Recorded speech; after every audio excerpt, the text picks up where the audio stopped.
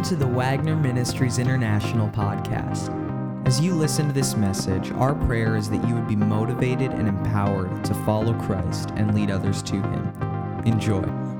Hi there, friends. I want to welcome you to our podcast today with Wagner Ministries International. Right here in our studio, we have Evangelist Joshua Wagner, who is my son and also works alongside with me in ministry as we carry the gospel of Jesus to the least reached nations of the world.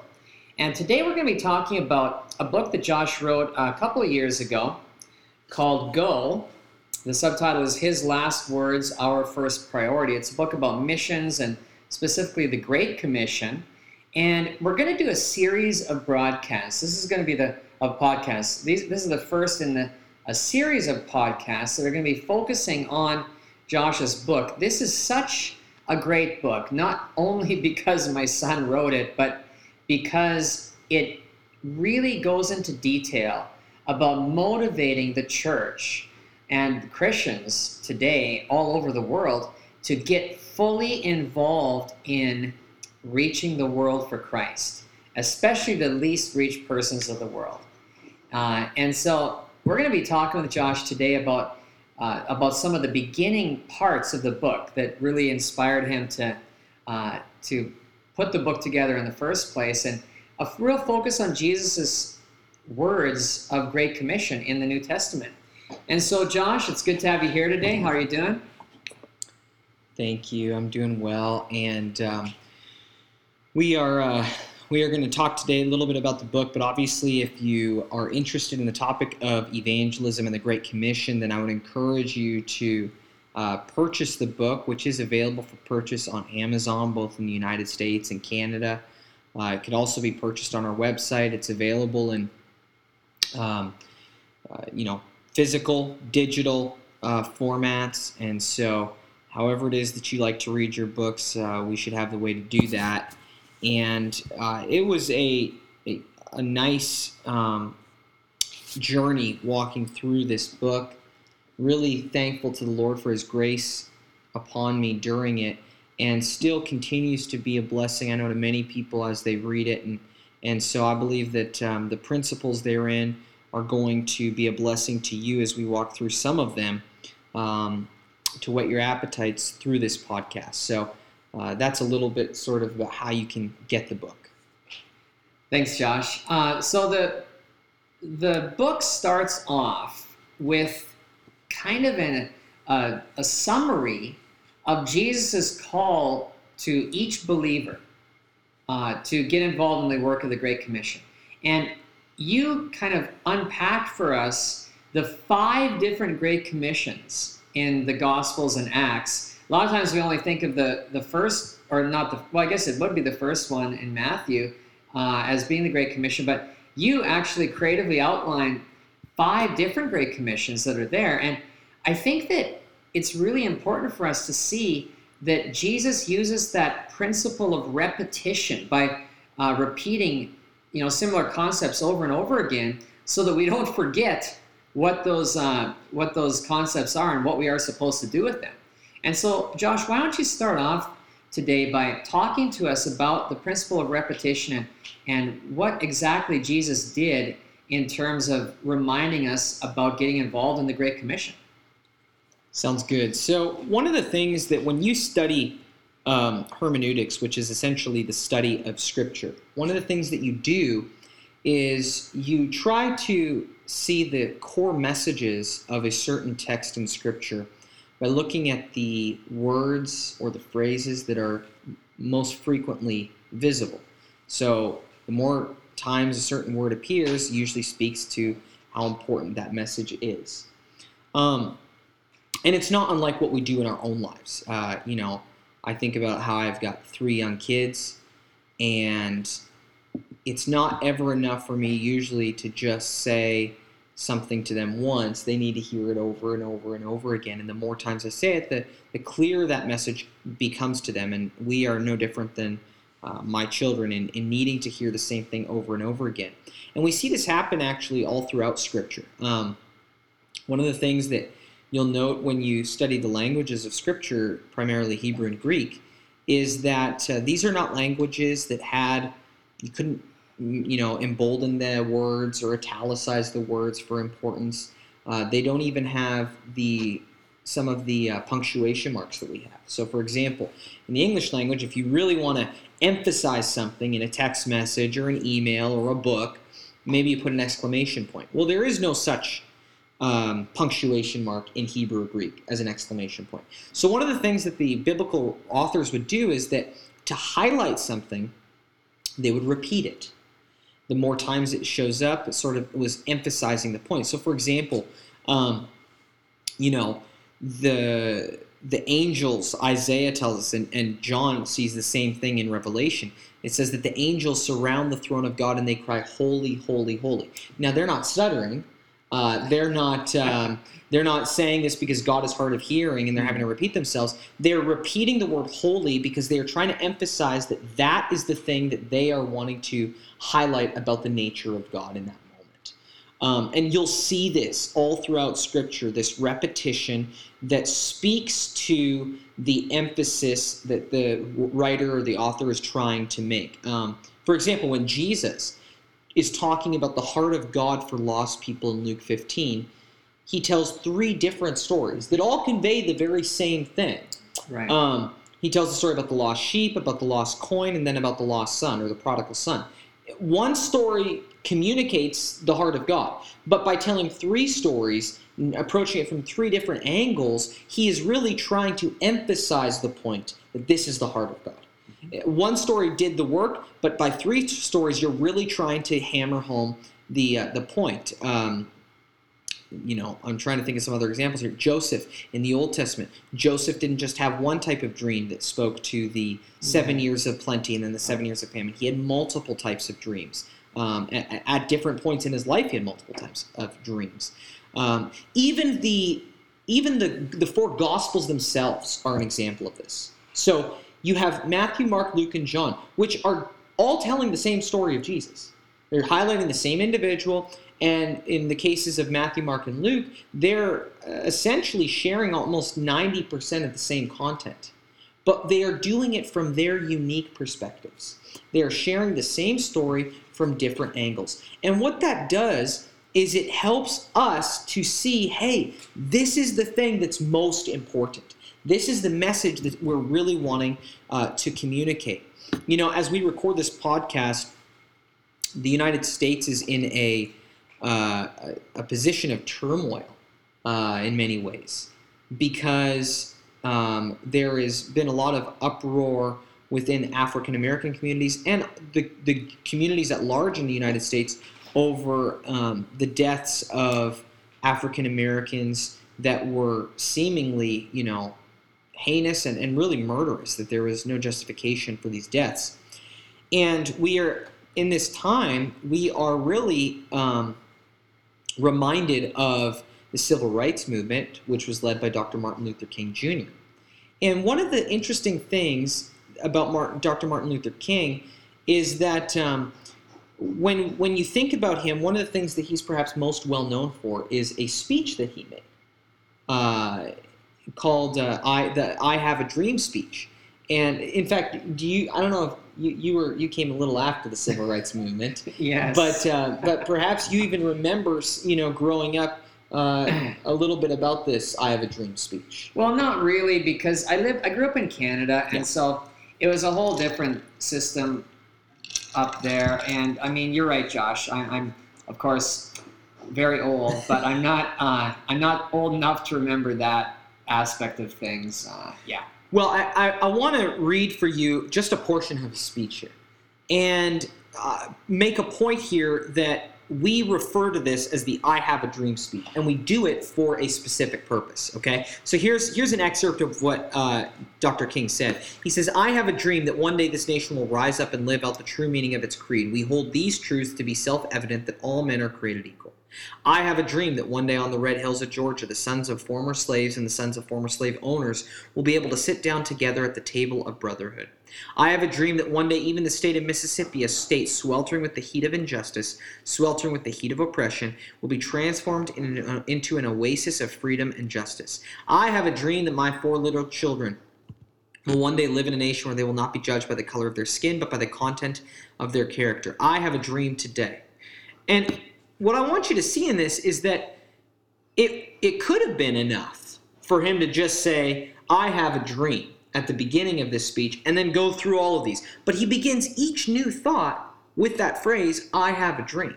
Why does he do that? Because Dr. King is using a principle of repetition here to convey the point. A principle that because he repeated it over and over again, you don't refer to this speech as we refuse to believe that the Bank of Justice is bankrupt speech. We refer to it as the I have a dream speech because he kept on saying it over and over again. And because of that, we know that the heartbeat of Dr. King's speech, and because he demonstrated the focus of his speech through repetition. And so this is a principle that the scriptures use, that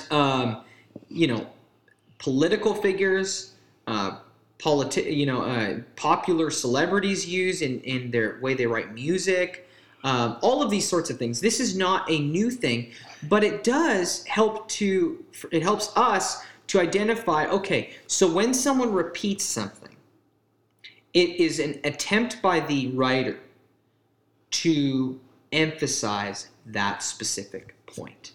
And that is exactly what we see with the Great Commission of Jesus Christ. Because as you mentioned at the beginning, we don't just have one Great Commission. We actually have 5 different instances of the Great Commission message. Dad, why don't you just sort of remind the listeners which commissions that we have here, at least some of them. Okay, that's great. And first of all, I should say, yes, I'm aware of the speech. In fact, I remember as a young pastor, I actually quoted some of that speech in one of the early sermons I wrote in the early 90s when I got out of seminary into my first church. And so I'm certainly aware of it, but I hadn't thought about it before, Josh, the way that you described it. And it's a really great example of the type of teaching that Jesus used himself. So I mean, yeah, those 5 Great Commissions are, the main one is like the one in Matthew 28, right, where Jesus tells us to go into all the world and preach the good news to all creation, right? Yeah. And make disciples of all nations. Yes. And that's the one that we all have kind of grown up knowing, right, and loving. But I think that it was a few years ago that I looked into the whole thing a little more deeply. And I remember both you and I and your brothers, we memorized the entire Gospel of Mark, right, a few years back, like probably about a little over a decade ago. And as we were doing that, because you guys were in Bible quiz competitively, and so we memorized it. And as we were doing that, the end, in Mark 16, there's a long version of that Matthew 28 Great Commission. And I kind of never thought about it that way before, but that Mark 16 passage is awesome. And it's probably my favorite Great Commission because it talks about not only going into the world and preaching the gospel, but right, all the signs that are going to follow us and everything.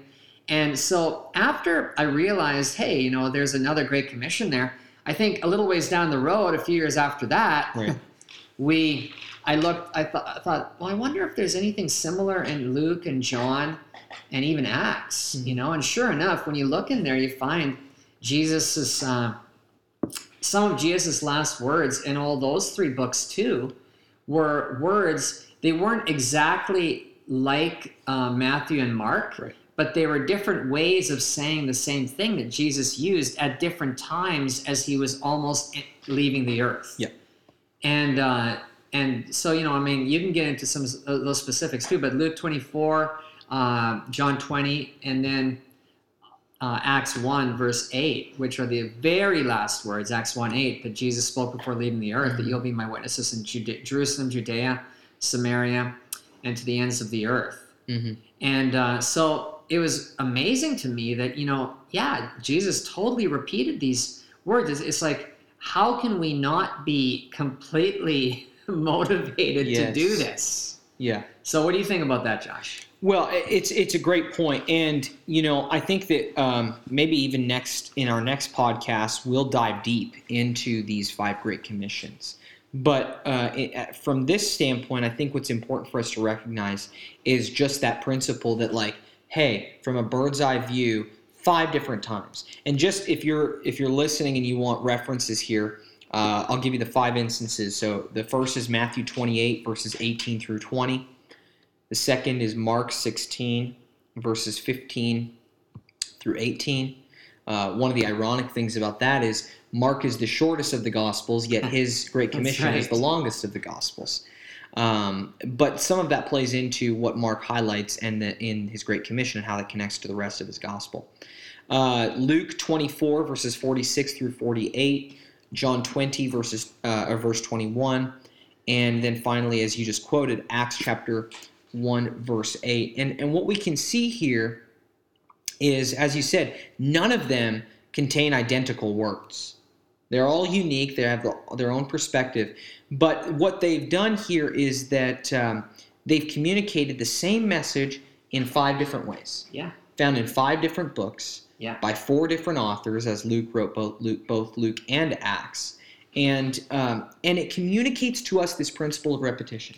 Yeah. You know, I've often said, if Jesus said something once, it's important. Absolutely. And we should obey it.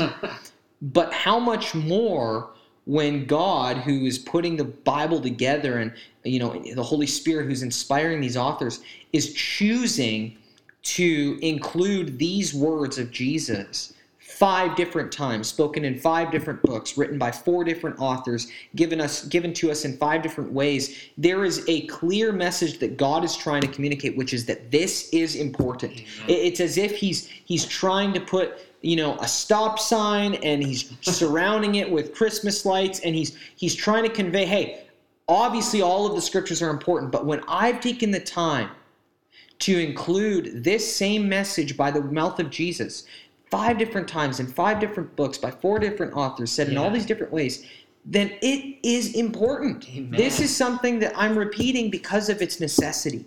Mm-hmm.